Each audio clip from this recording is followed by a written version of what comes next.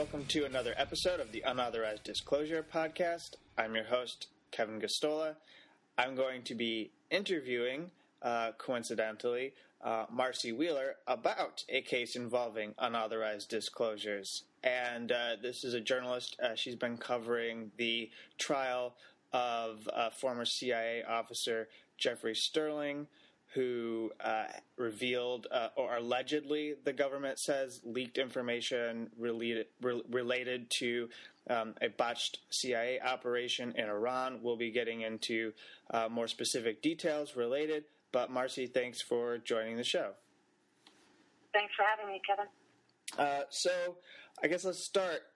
This case has now gone to a jury, and you both heard and wrote about the closing arguments. There may or may not be a verdict when this show is posted on Sunday, though it may be unlikely, but sort of give us a rundown on the stories that both the prosecutors and then the defense have told that are competing against each other in this trial. Well, the unauthorized disclosure is about the CIA information in Chapter 9 of James Rison's State of War. And he told this story about how the CIA enlisted this Russian to basically give nuclear blueprints to the Iranians. And Rison had been told, and I think there actually was evidence submitted at trial, that there were problems with the operation. Partly that the Russian believed that they were good plans, and then looked at the plans and saw them and said, this is never going to work, which made the case officer, who was Jeffrey Sterling, worried. And then when the Russian went to Vienna to hand the documents over to Iran, he bungled it. So there actually is reason to be concerned about us stealing these blueprints to Iran. But the CIA doesn't think so. The CIA thinks they did a really good thing. And this book, first Rison had a story that he pitched that the New York Times has been published in 2003, and Condi Rice got botched. And then he came out with his book in 2006. And the government's convinced that Jeffrey Sterling is pretty much the only source for this chapter, although that's not possible. And the problem is that the government has no evidence of that. The best piece of evidence, I think, is that some language from Sterling's performance review shows up in the chapter. Now, he has a copy of the performance review, which is unclassified, so he could give that to Rison without any problem. The government argues, well, he would have had to explain to Rison that these lines from his performance review are about Merlin, are about this operation.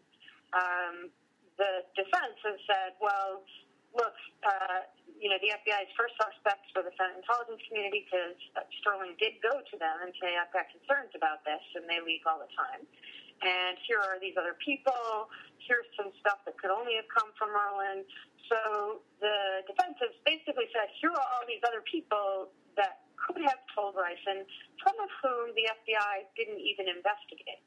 For example, the Senate intelligence community refused to cooperate. And so the guy that Bill Harlow suspected from the start was never interviewed, his records were never collected, and so on. And so, but the narrative they're telling is, the government is saying, look, Jeffrey Sterling was furious because he had a discrimination suit and a publication review board suit.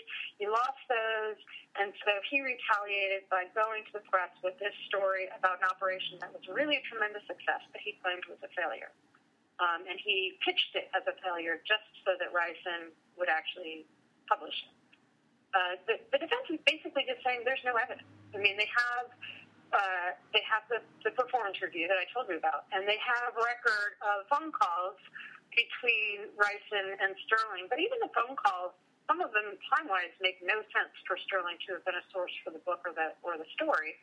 And I think the defense has shown that Rison got the story, went to the CIA. CIA said, please don't publish. Spent 3 more weeks working on the story and came back with far more evidence. So it's clear that he had more sources, and the government doesn't want to talk about that. So, but ultimately, the government finally said, this is about patriots, the secret CIA people who keep us safe. Jeffrey Sterling is no patriot. He betrayed these patriots, so find him guilty. And they're reverting to this good and evil, patriots, betrayal, and so on. Yeah, it's a very primal pathos. That's that's the sort of vitriol they had for Chelsea Manning. So I'm not surprised that you could deploy that. Familiar. And that's how they use it against Kiriakou too. It's very.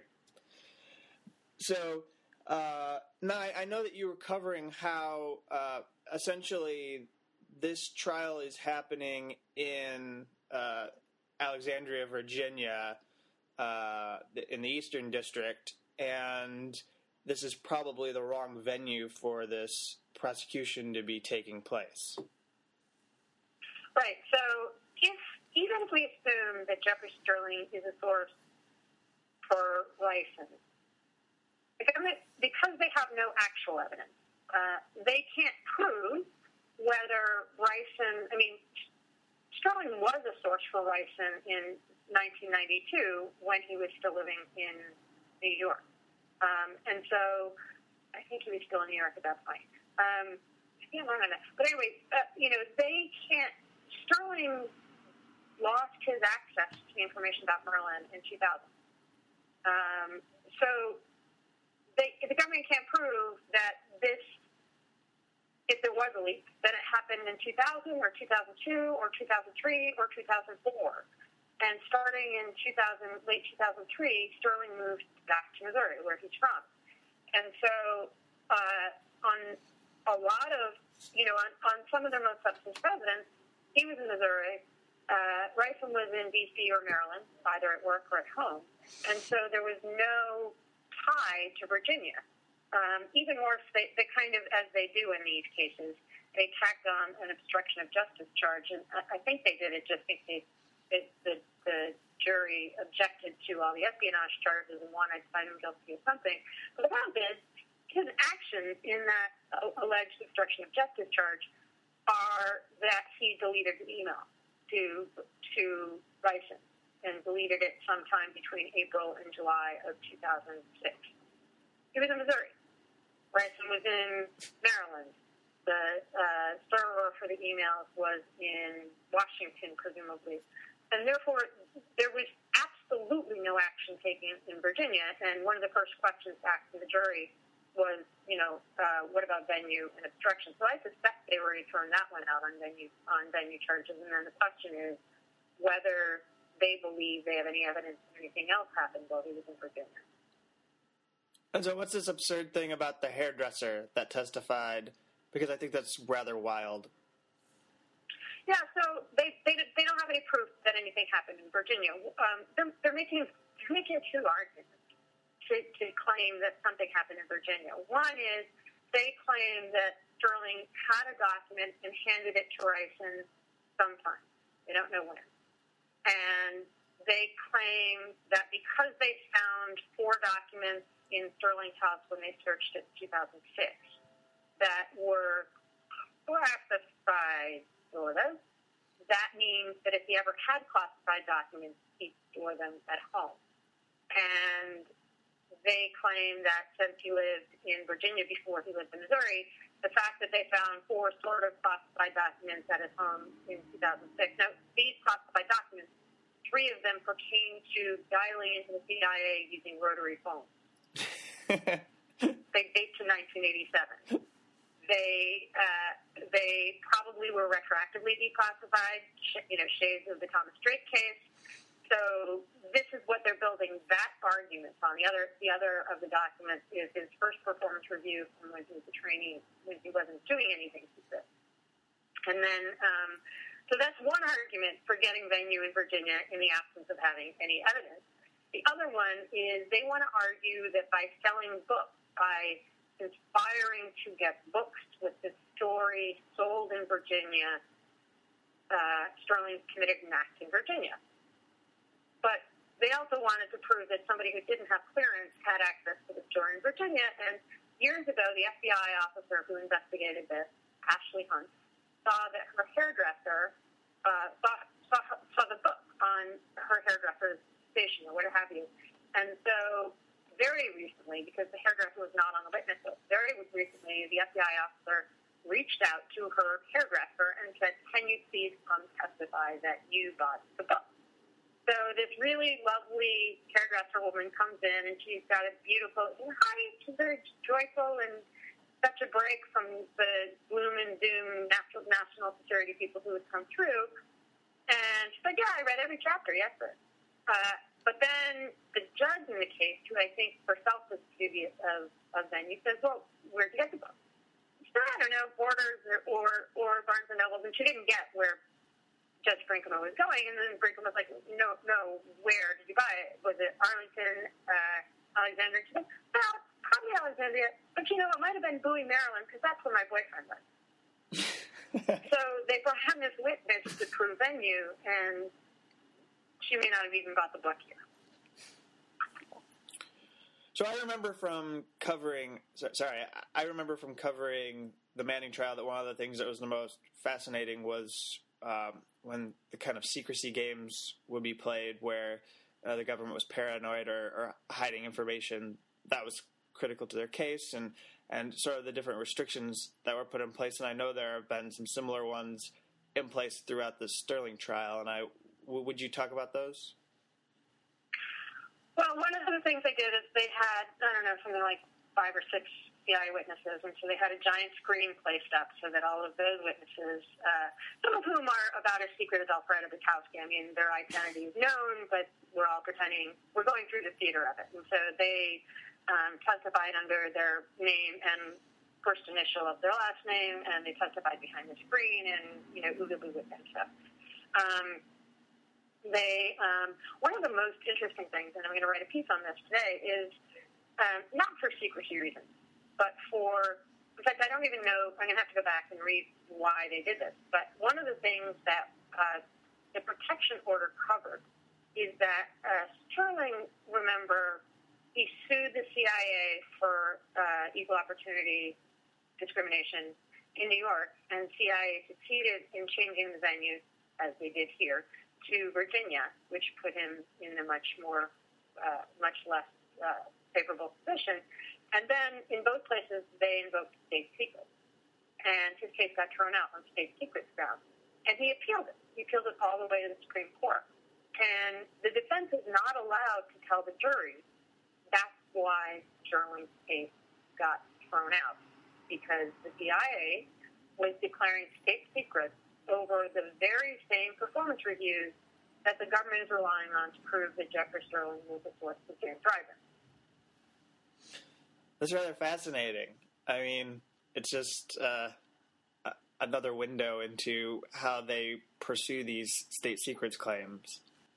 Right. I mean, I think they're doing it because they don't want the jurors to start thinking about why they're revealing secrets here that they didn't reveal there.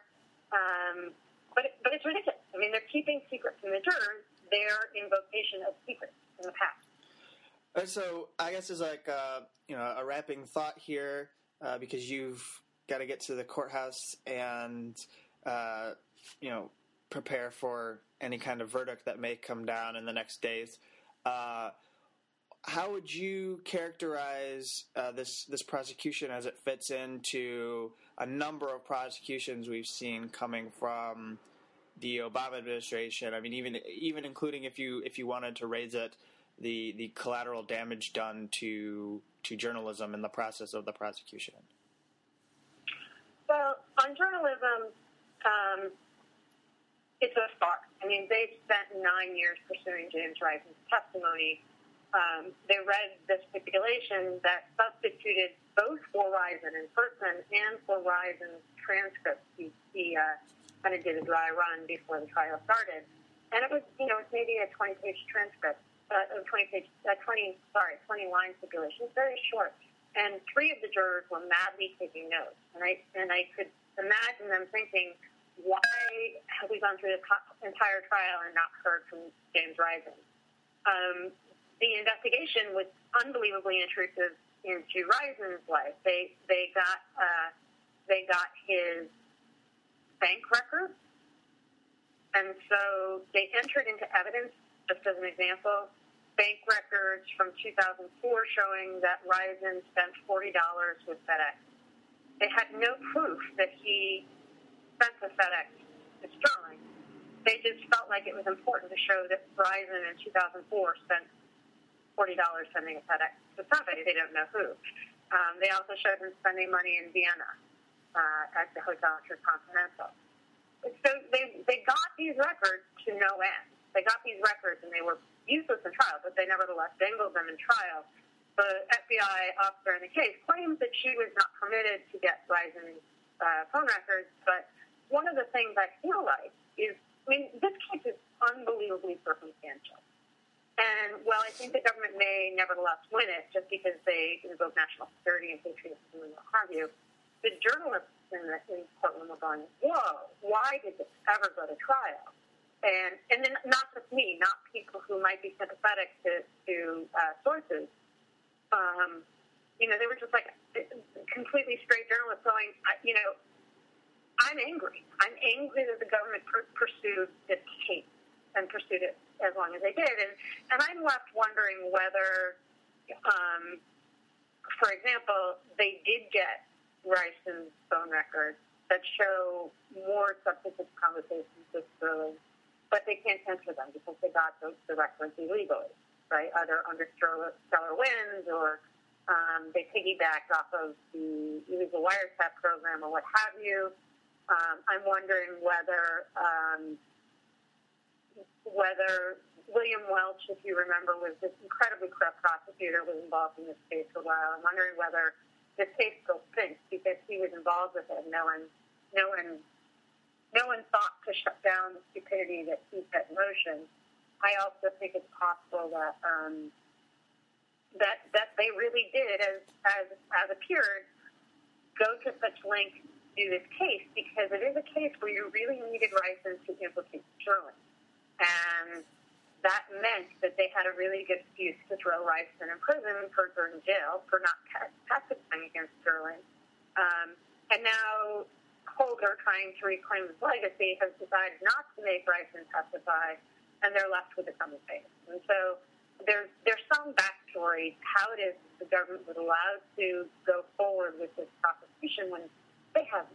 They may win it anyway, but the evidence is really thin. It's entirely circumstantial, and it's not very strong circumstantial evidence. And I guess just a sort of a closing clarification from you, or if you have any comment on the person of Jeffrey Sterling, because of the lack of case, I guess Jeffrey doesn't have to really explain himself at all. But for people who are wanting to consider him as a whistleblower, I just would put it out here, and you can address this, that he was internally going to intelligence, or he was going to Senate committees, right, and talking to them about the program, right? He went through all the official channels for his EEO and for his PRB complaints. And then as the Iraq War started in March of 2003, he's like, I've been wondering about this nuclear thing. We just gave the Iranians a blueprint. I want somebody to check into it to make sure it wasn't really stupid. So, yeah, he went to the Senate Intelligence Committee, and the defense is arguing that him having gone to a very leaky Senate Intelligence Committee is where Rice got the story. He may have been tipped off to it. The defense is obviously not saying that, but the Senate Intelligence Committee refused to cooperate with the investigation. So I think that that's pretty plausible that somebody there talked to Rice and maybe to other people. But I think that he did. And it was a legitimate worry. I'm more worried now than I was before the trial because there are aspects of it. They basically did this operation, which the CIA says it wasn't a stupid operation because we had a red team in New Mexico, and our scientists could only get these blueprints to work after 3 months. And I was like, wait, the entire premise of this is is that the Iranians are working with Russian scientists who know these plans better than your red team scientists, however experienced they are. And if your red team scientists can get into work after 3 months, then, working with the Russians, presumably the Iranians might be able to do so. Maybe not 3 months, maybe 2 years, but nevertheless, your red team did get those blueprints to work. The other thing that really concerns me is that, that the government tried again. They were getting ready to send Merlin. I mean, they did use Merlin with other countries, and we're not allowed to know what countries there are. So Merlin was handing out nuclear blueprints to other countries. But they were going to go back to Iran in March of 2002. So basically, at the point when Reisman was about to tell the story, they were going to do it again. And I think that I assume there are quite a number of other sources, and I would assume that quite a number of other sources might find it really troubling that we would do it again for any number of reasons. And that, and the operational security on this was stupid. We told the Iranians the name of the scientist. We told them where he worked in Russia. So we basically ID'd him, and the Iranians were close enough to the Russians at that point they could just call and say, hey, do you know this Joe? And so, Sterling went to the Senate Intelligence Committee, and I have more confidence now that he might have had reason for concern than I did even before the trial. Well, thanks for giving your time. I know it's quite intense to cover a trial with so many layers and details in it, and I guess wish you luck in Alexandria as you continue to follow the trial. Absolutely. Thanks, Kevin.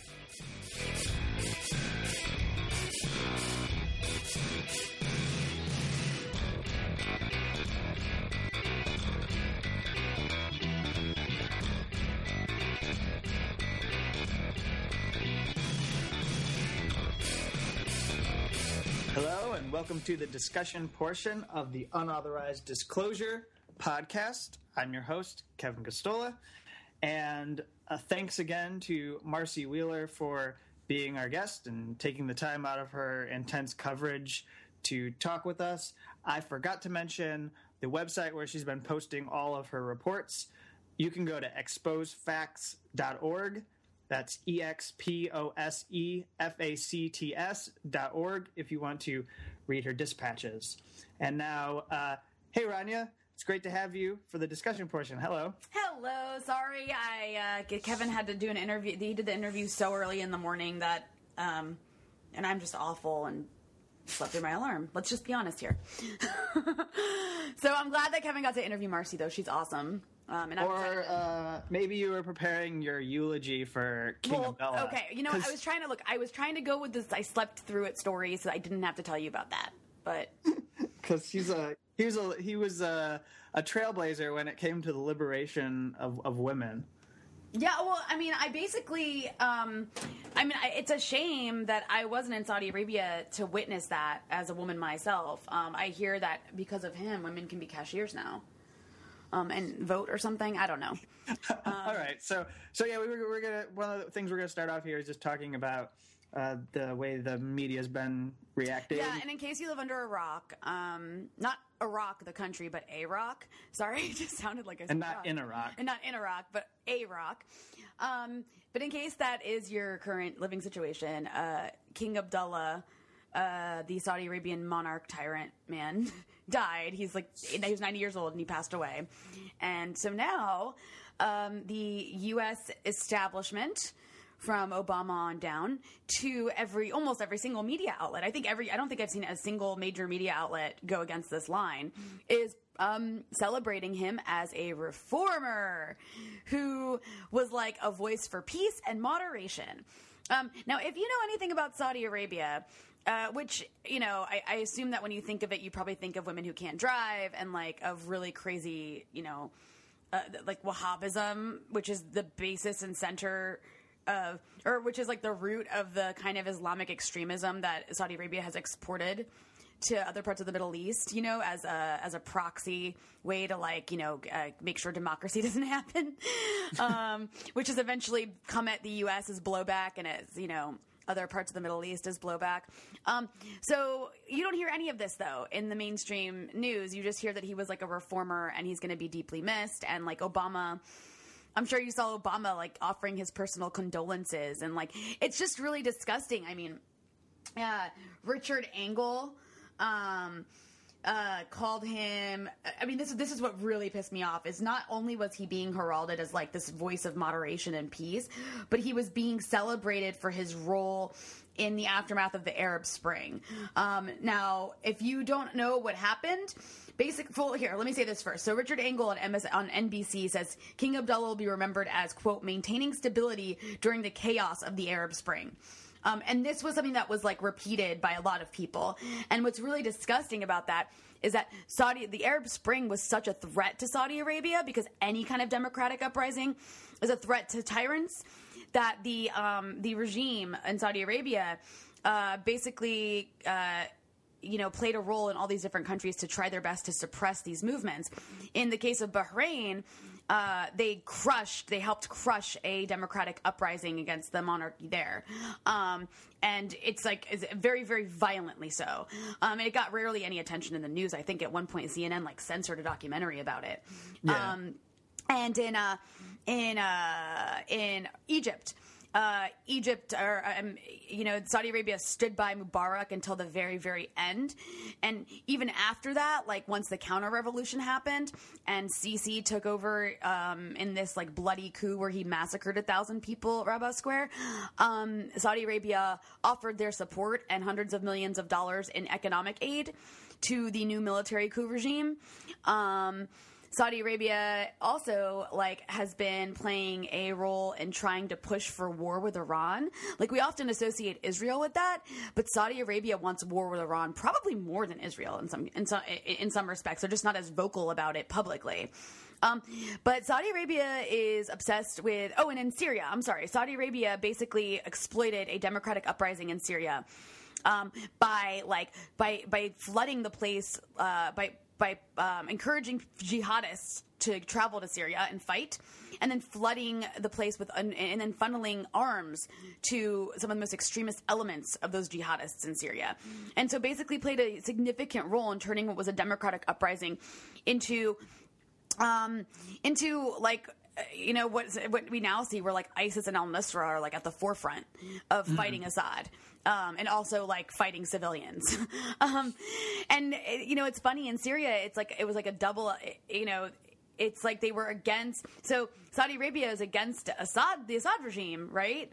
But it was also against a democratic uprising. So it was like in a weird place of conflict. So the way to deal with that was to, basically destroy the democratic uprising while making sure to not, help the Assad regime in any way. So anyway, Saudi Arabia, this is just like the tip of the iceberg. I mean, Saudi Arabia has contributed so much, probably more so than any other country in the region. And I include Israel in that. To destabilizing the Middle East, in an effort to keep their geographic hegemony, I guess, and keep themselves enriched and their Western allies enriched. So this is why you see all these mainstream media outlets who care so much about democracy, praising this butcher. And I call him a butcher, too, because Saudi Arabia beheads people on the regular. They beheaded a woman a couple weeks ago. It was their 10th beheading of 2015.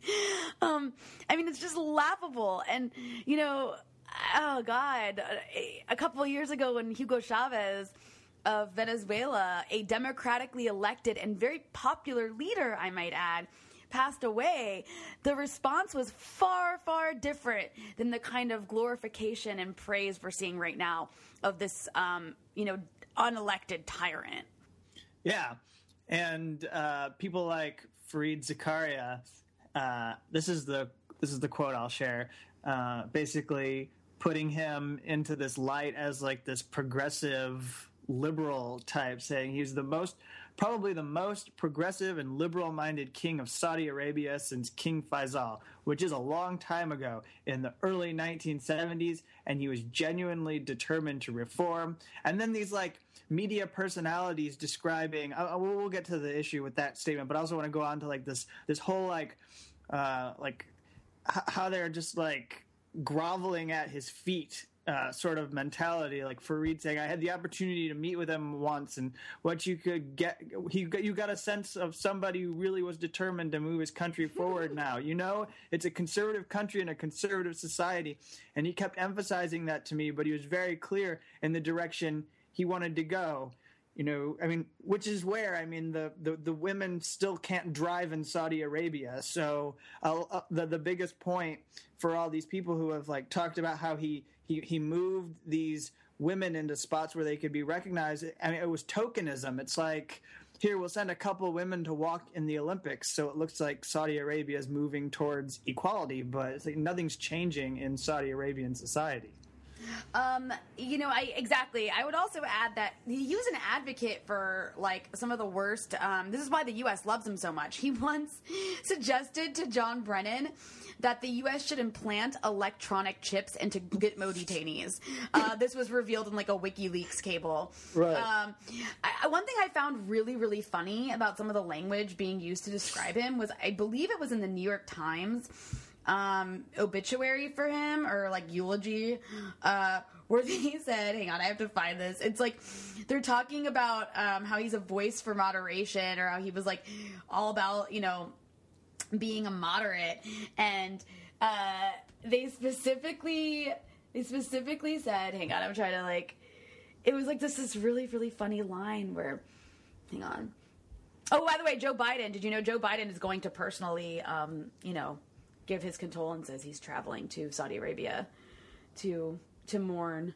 Here it is. Okay, so the New York Times referred to him as a force of moderation. And as evidence of that moderation, the New York Times says hundreds of militants, they've arrested hundreds of militants, and some have been beheaded. This was literally, that's the sentence. It says hundreds of militants arrested and some beheaded. That's the example of moderation. It's amazing. No other country has done more to empower Al-Qaeda and Al-Qaeda mentality than Saudi Arabia. There was one WikiLeaks cable a few years back that shows even Hillary Clinton admitting basically that Saudi Arabia is the biggest funder of terrorism in the region, specifically when it comes to organizations like the Taliban in Afghanistan and Pakistan, and Al-Qaeda type, Al-Qaeda type terrorist groups. And that ideology that those groups follow, again, is rooted in the Wahhabism, the radical Wahhabism that Saudi Arabia, preaches at home and exports abroad. So it's just, and yet, the way they remember the period between the relations with U.S. and Saudi Arabia around 9/11 is that it was just a rough patch, but we got through it. Obviously there was the issue of 15 of 19 of the hijackers were Saudi, but wait, they weren't Iraqi? We just what? Yeah, we just buried that, and there's 28 pages from a 9/11 commission report that we made sure hasn't seen the light of day, all for the House of Saud, but it was a rough patch because we were able to piece it all together and move on. Well, doesn't the Saudi Arabian doesn't the Saud family own part of Fox News? Serious. No. They're we're really close friends with the Bush family, and now you can have these neocons who were big friends of the Saudi Arabian kingdom, and have their oil ventures and everything can come out and talk about how sad they are to see Abdullah pass away. Yeah, no, there's a Saudi billionaire is invested. Sorry, I was looking this up. Is invested in Fox News. Wow. Awesome. All right. So let's move on and have you talk to us a little bit about what's going on here with Speaker Boehner having Bibi Netanyahu come and talk to Congress. Well, it's interesting because, usually after the State of the Union address, which is given by the president this week, there are rebuttals, right? It appears that the U.S. Congress has decided that a rebuttal should come from a foreign leader. So it's like Netanyahu, that's how the White House is like framing it. It's like Netanyahu's coming to rebut Obama's like State of the Union speech. But it's not until March. So the GOP, which controls both houses of Congress, has been trying to push through this bill with the help of some Democrats, been trying to push through a bill to increase the sanctions or to tighten the sanctions and put more sanctions on Iran. It's a completely AIPAC written bill that AIPAC is pushing for. So, Congress is, of course, backing it. And a big proponent of this bill is Bibi Netanyahu. So he's saying that he's basically going to come to Congress, invited by John Boehner, to demand that Obama put more sanctions on Iran and basically to blast Obama's foreign policy in respect to Iran.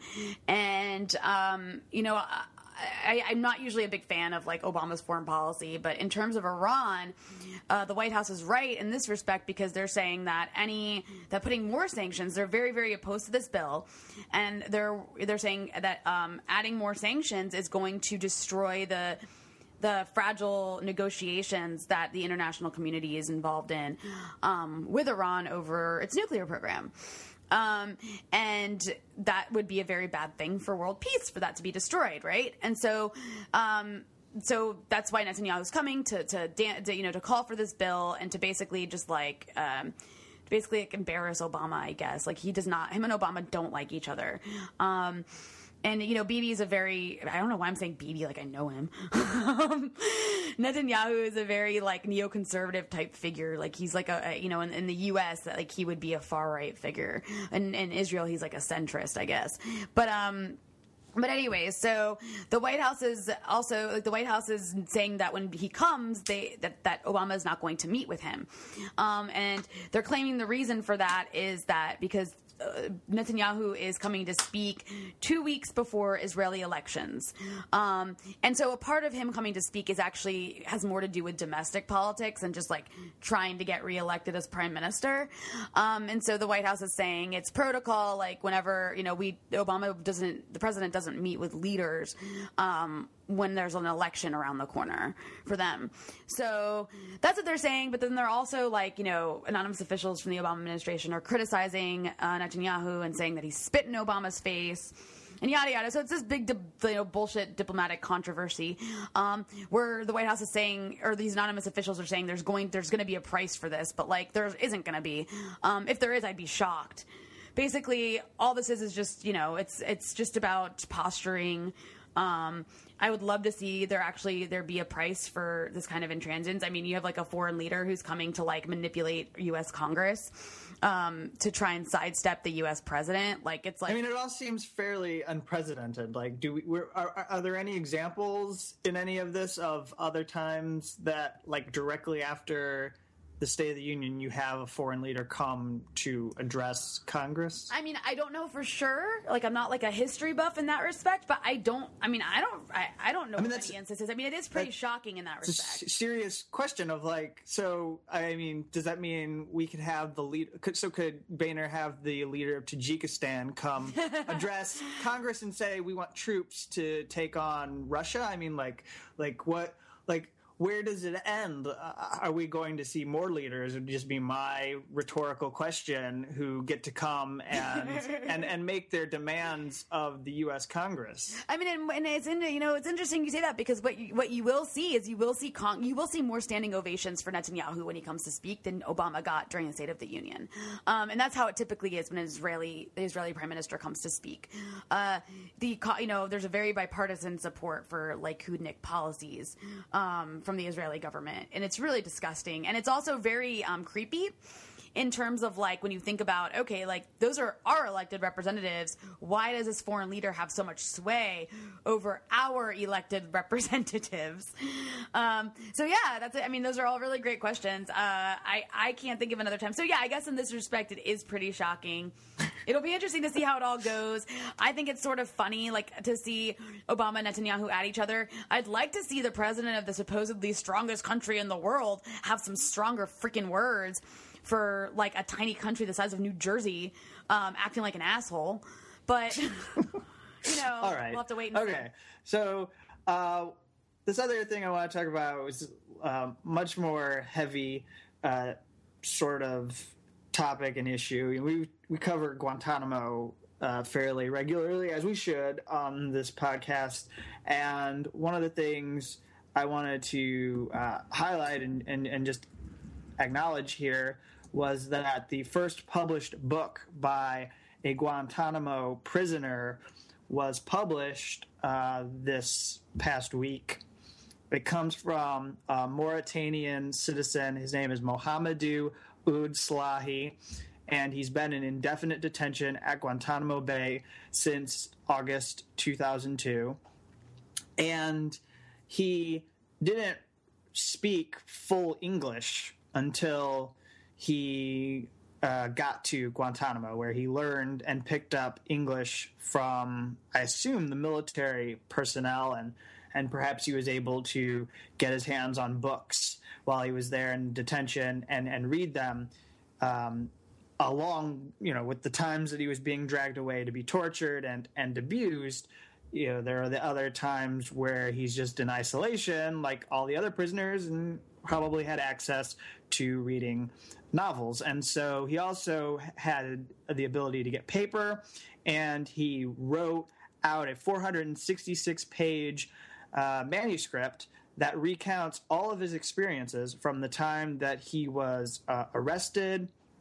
I guess he was moved from Jordan, and then he was in Afghanistan, and he got picked up, and he was sent to Bagram, and he was there at Bagram, and then he had this brutal transfer where he was brought over to Guantanamo Bay, and there's just this horrific stuff that happened. I thought I might read a couple things that he wrote because, first off, before we get into the horrific torture, the guy's very charming. It's actually a really there's some witty parts in what he puts down. So, for example, in part of his diary, while he was at Bagram, he writes, "For the next nights in the isolation, I got a funny guard who was trying to convert me to Christianity. I enjoyed the conversations, though my English was very basic. My dialogue partner was young, religious, and energetic. He liked Bush, the true religious leader, according to him. He hated Bill Clinton, the infidel. He loved the dollar and hated the euro. He had his copy of the Bible on hand all the time, and whenever the opportunity arose, he read me stories, most of which were from the Old Testament. I would not have been able to understand them hadn't I read the Bible in Arabic several times." So he said he didn't try to argue with him because he just wanted somebody to talk to. And although the hot-tempered soldier's knowledge about his religion was very shallow, nonetheless, I enjoyed him being my guard, especially because he gave me more time in the bathroom and even looked away when I used the bathroom. Oh, okay. Okay. So missionaries at Guantanamo. All right. Right. So you've got, we're talking about bringing in Muslims, and you've got our own soldiers trying to convert them into people who are not infidels, which is basically like what ISIS is trying to do to other people in Iraq, is capture people and turn them into not infidels. So there's that going on. There's really real torture that was going on while he was there at Guantanamo and then in Bagram. I will admit that I haven't actually made it to the bulk where he's at Guantanamo yet in reading his full diary, but there's plenty of stuff going on at Bagram that is horrific.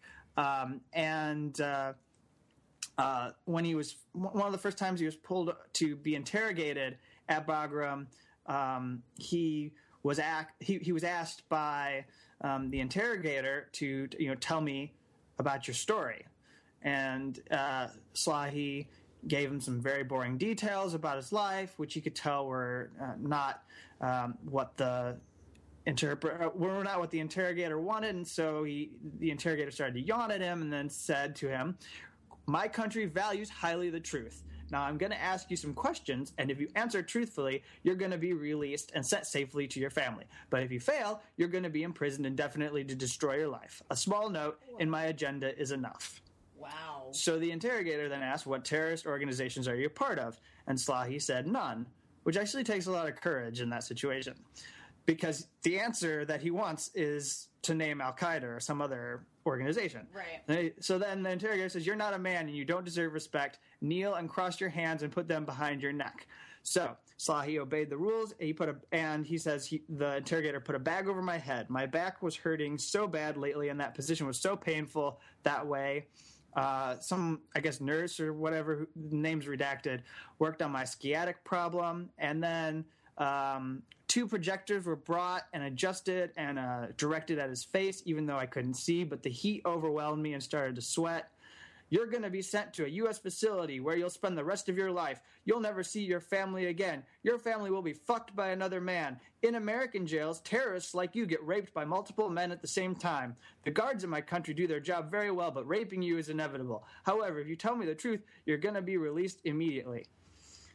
So, and the wit for Slahi, he goes, "I was old enough to know that he was a rotten liar and a man with no honor.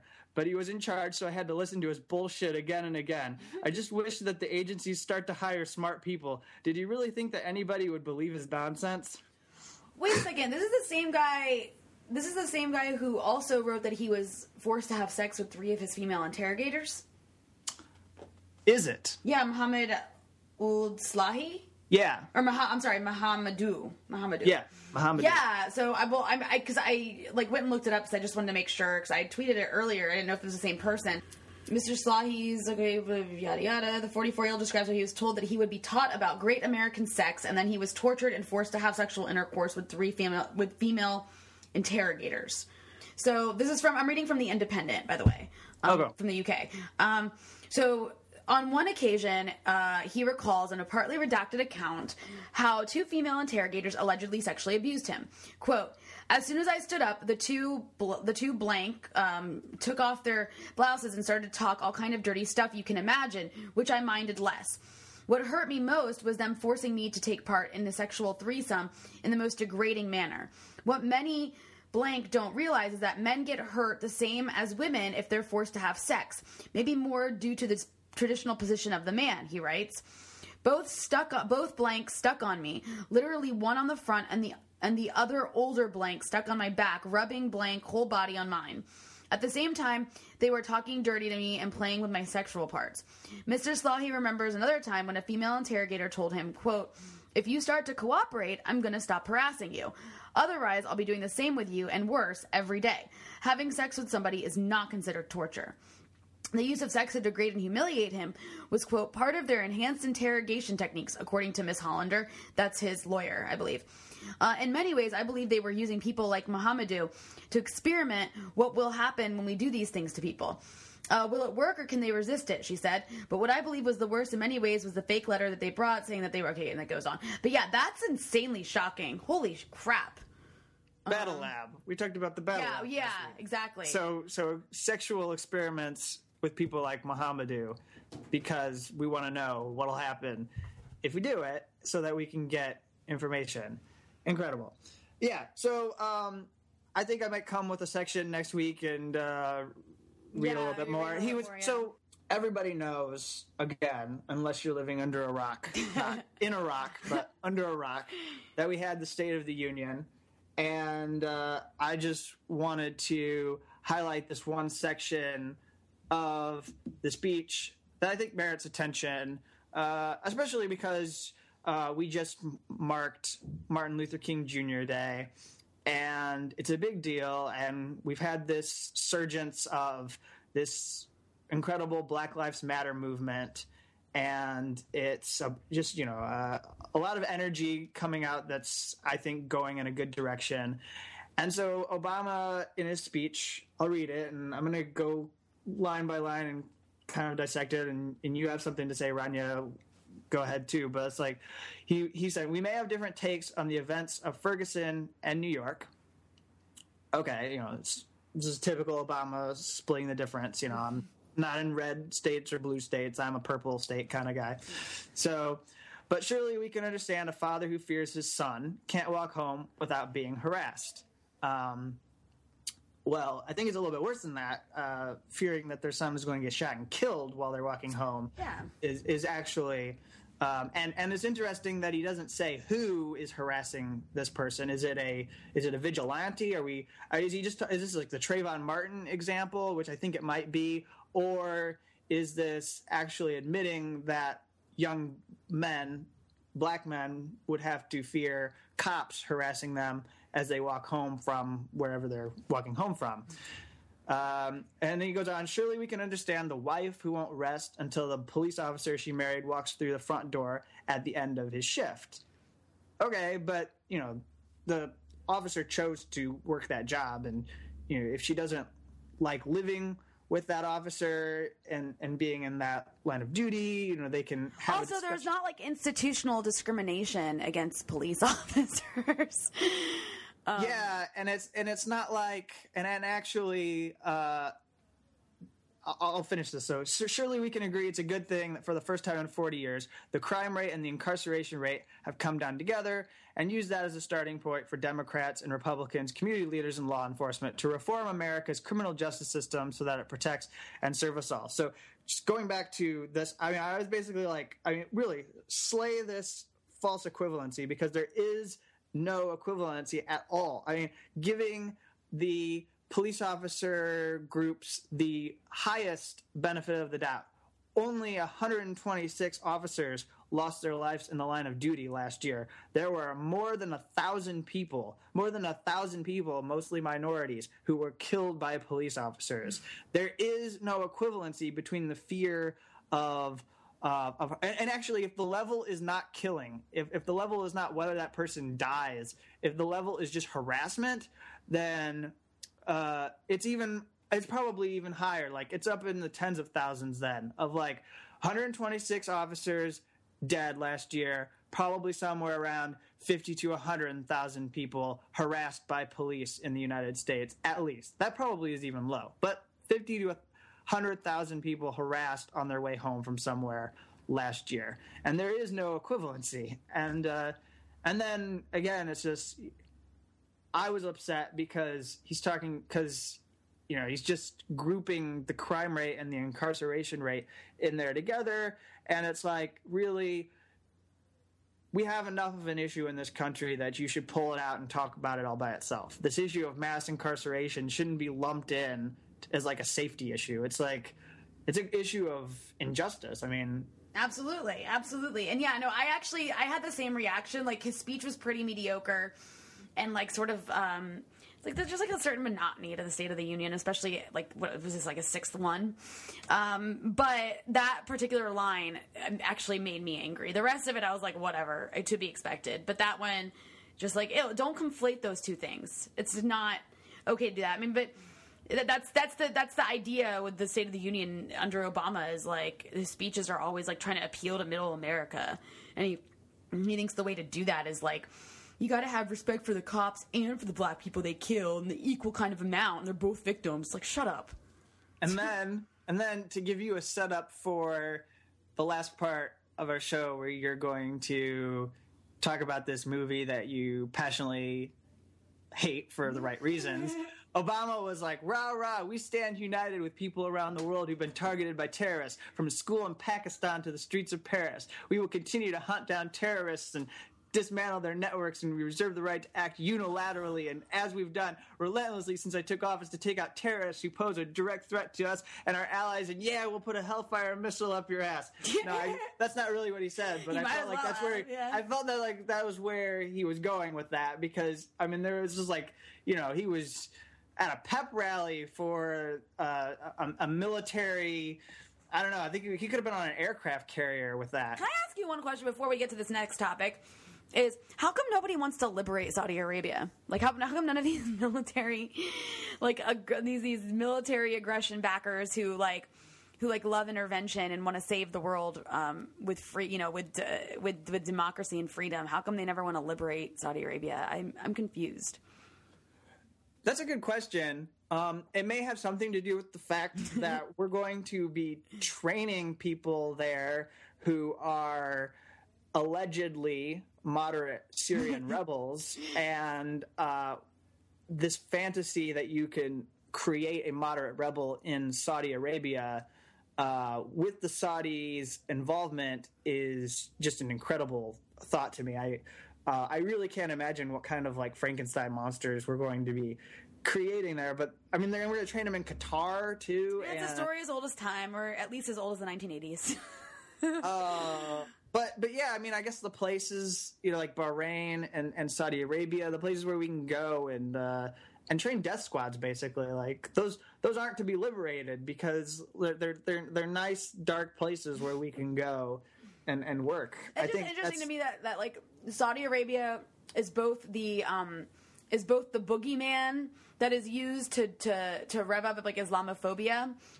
Like as an it's like it's looked to as an example by civilized white culture as look how backwards those Muslims and Arabs are, when like a lot of people in the Arab world, I hate using that term, but whatever, like despise Saudi Arabia and are like, and that it's just funny to me. The same people who do that, it's like one day Saudi Arabia is the boogeyman and the next day it's like Saudi Arabia is a voice of moderate like peace lovers. I'm just like, pick one.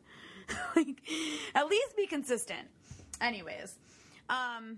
But you've been spending a lot of time taking on American Sniper, and you just wanted to take a minute to, I guess, express a little satisfaction that people are turning against the movie. Yeah, I mean, I'm not saying it's on a mass scale. This movie has like broken box office records in ways that it was not expected to.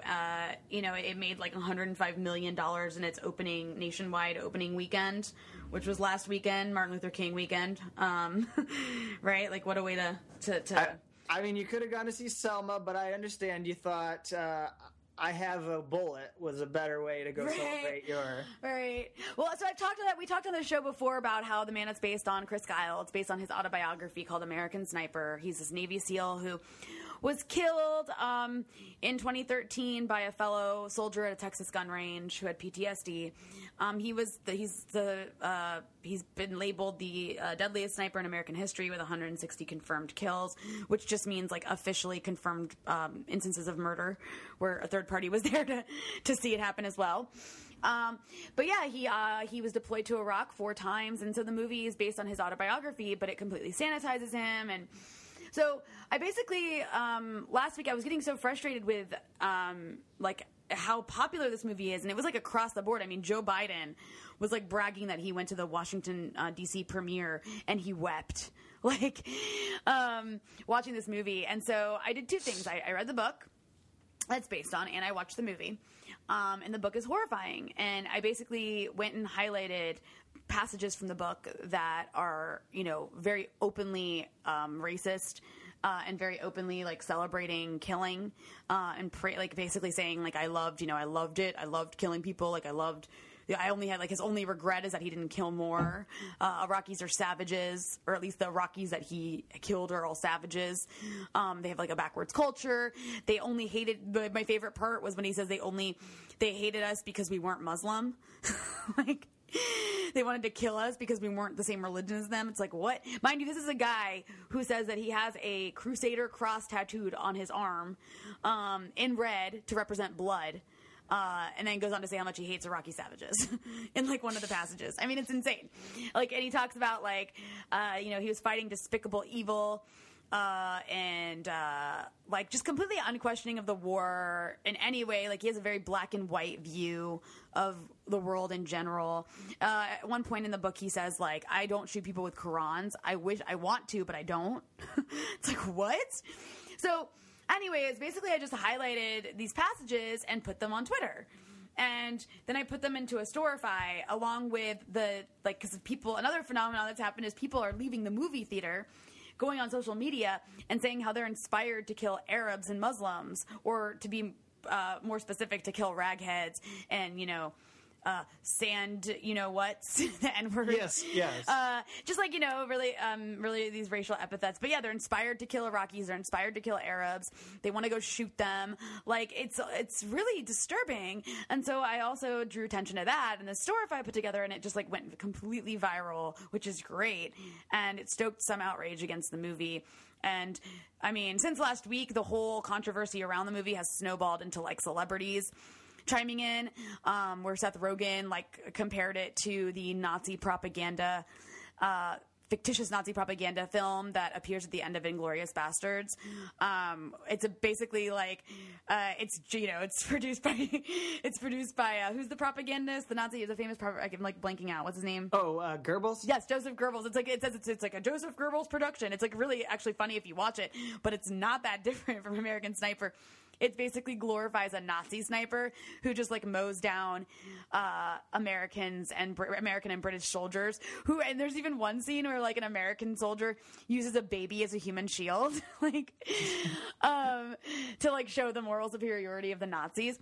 But so he compares it to this, and he just like got trashed. And I don't like Seth Rogen. Like, I don't like his politics. I think he's like a very pro-Israel, like he was like pro-Gaza slaughter. I'm not a big fan of his in general. He blocked me on Twitter.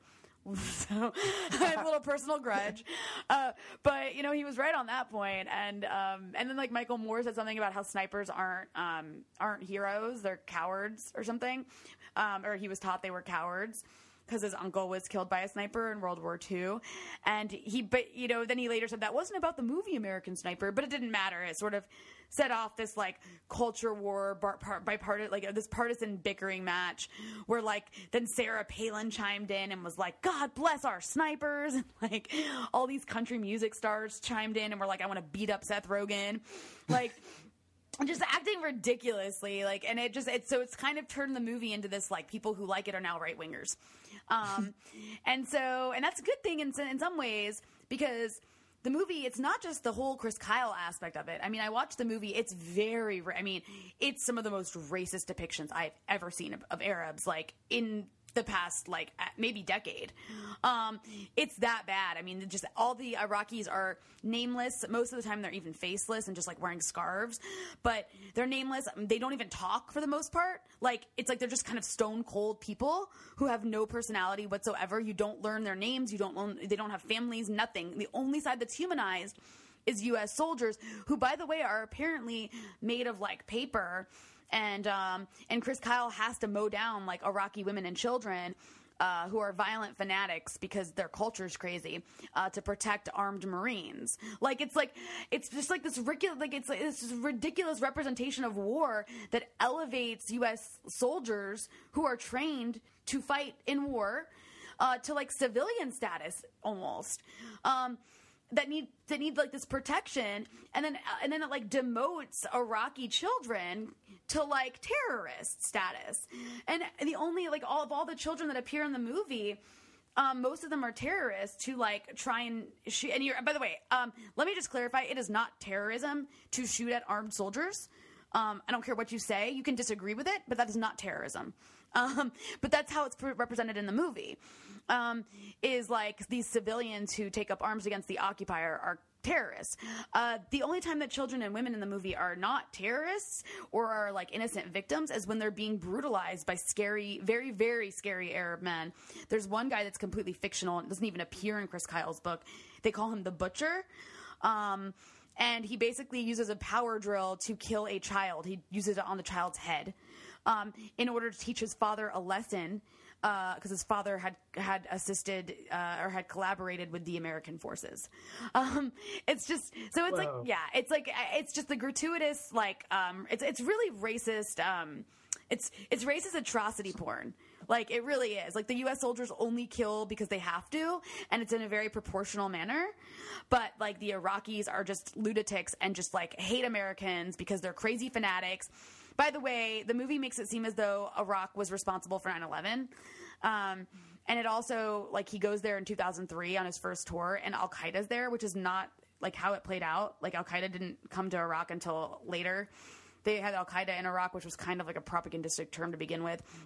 And And yeah, there was like an issue where like jihadists did flood Iraq because the U.S. opened the floodgates after it destroyed the country. But like the way the U.S. atrocities are completely whitewashed from the film. So the only thing that the film does that is like, or one of the most deceptive things about the film is the Iraq War whitewashing, and then also the sanitizing of Chris Kyle into like this likable character who was like an anguished hero who only killed because he had to, but he didn't like it.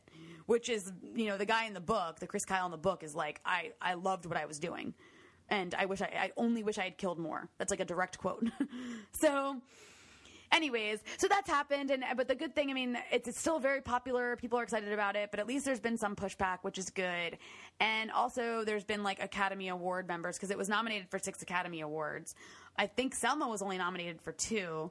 Yeah. And I imagine that has to do with the fact that like, it's not that the Academy doesn't like nominating black films or like predominantly black films. It's that they only like nominating films where the black people are slaves and maids.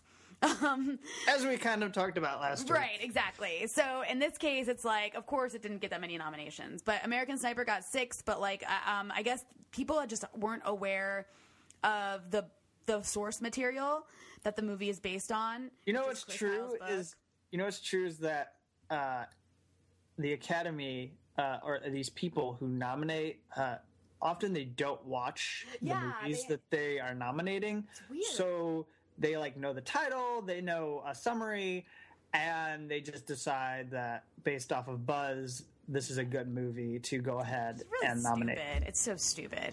And like what's really well, so basically Academy members went to the media and were like speaking anonymously and saying like they had no idea that the story was based on this guy who like liked to kill people, and that they're now concerned that that we're celebrating like a glorified sociopath. Okay. Well, the only last thing I want to add, or just one more thing, is that this movie, it's the reason I've made such a big deal about it is because it's dangerous. Because I watched it and it's really good. Like it's like really well produced. It's got its faults. It's not like the greatest movie in the world, but it's very well produced and it's very effective.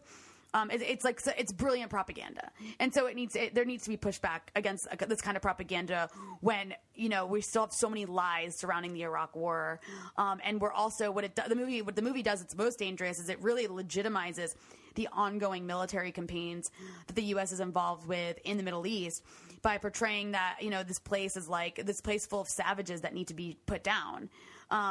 It makes it seem, and so that's what's dangerous about it. So like, whereas like Bradley Cooper could go on the Today Show on NBC and talk about how this story means something to him because he can get in the mind of a soldier and wrestle with coming back home from war, and that's the way they can market the movie as it's like maybe an issue of a soldier readapting to life in the United States after becoming a killing machine or whatever, but it's more subtle in that, like, there's this covert propaganda going on that really gets you to be okay with massacring civilians. Mm-hmm. Pretty basically, yes.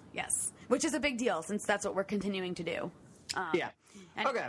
All right, well, so I guess we're out of time. I think that does it for the show this week. One of the things I'll just say, but I'll save them for the top of our show next week, is that I have discovered that on the podcast app that has our Unauthorized Disclosure podcast listed, that there are people who have posted some reviews of our podcast.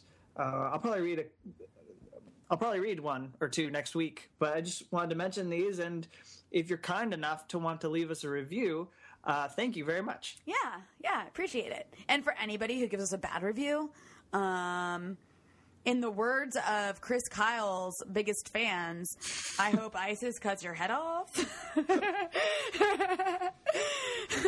I don't mean that. I really don't mean that. Sorry. I just wanted to make a joke. All right. So, thank you everyone for listening, and we'll be back next week with another episode of the Unauthorized Disclosure Podcast.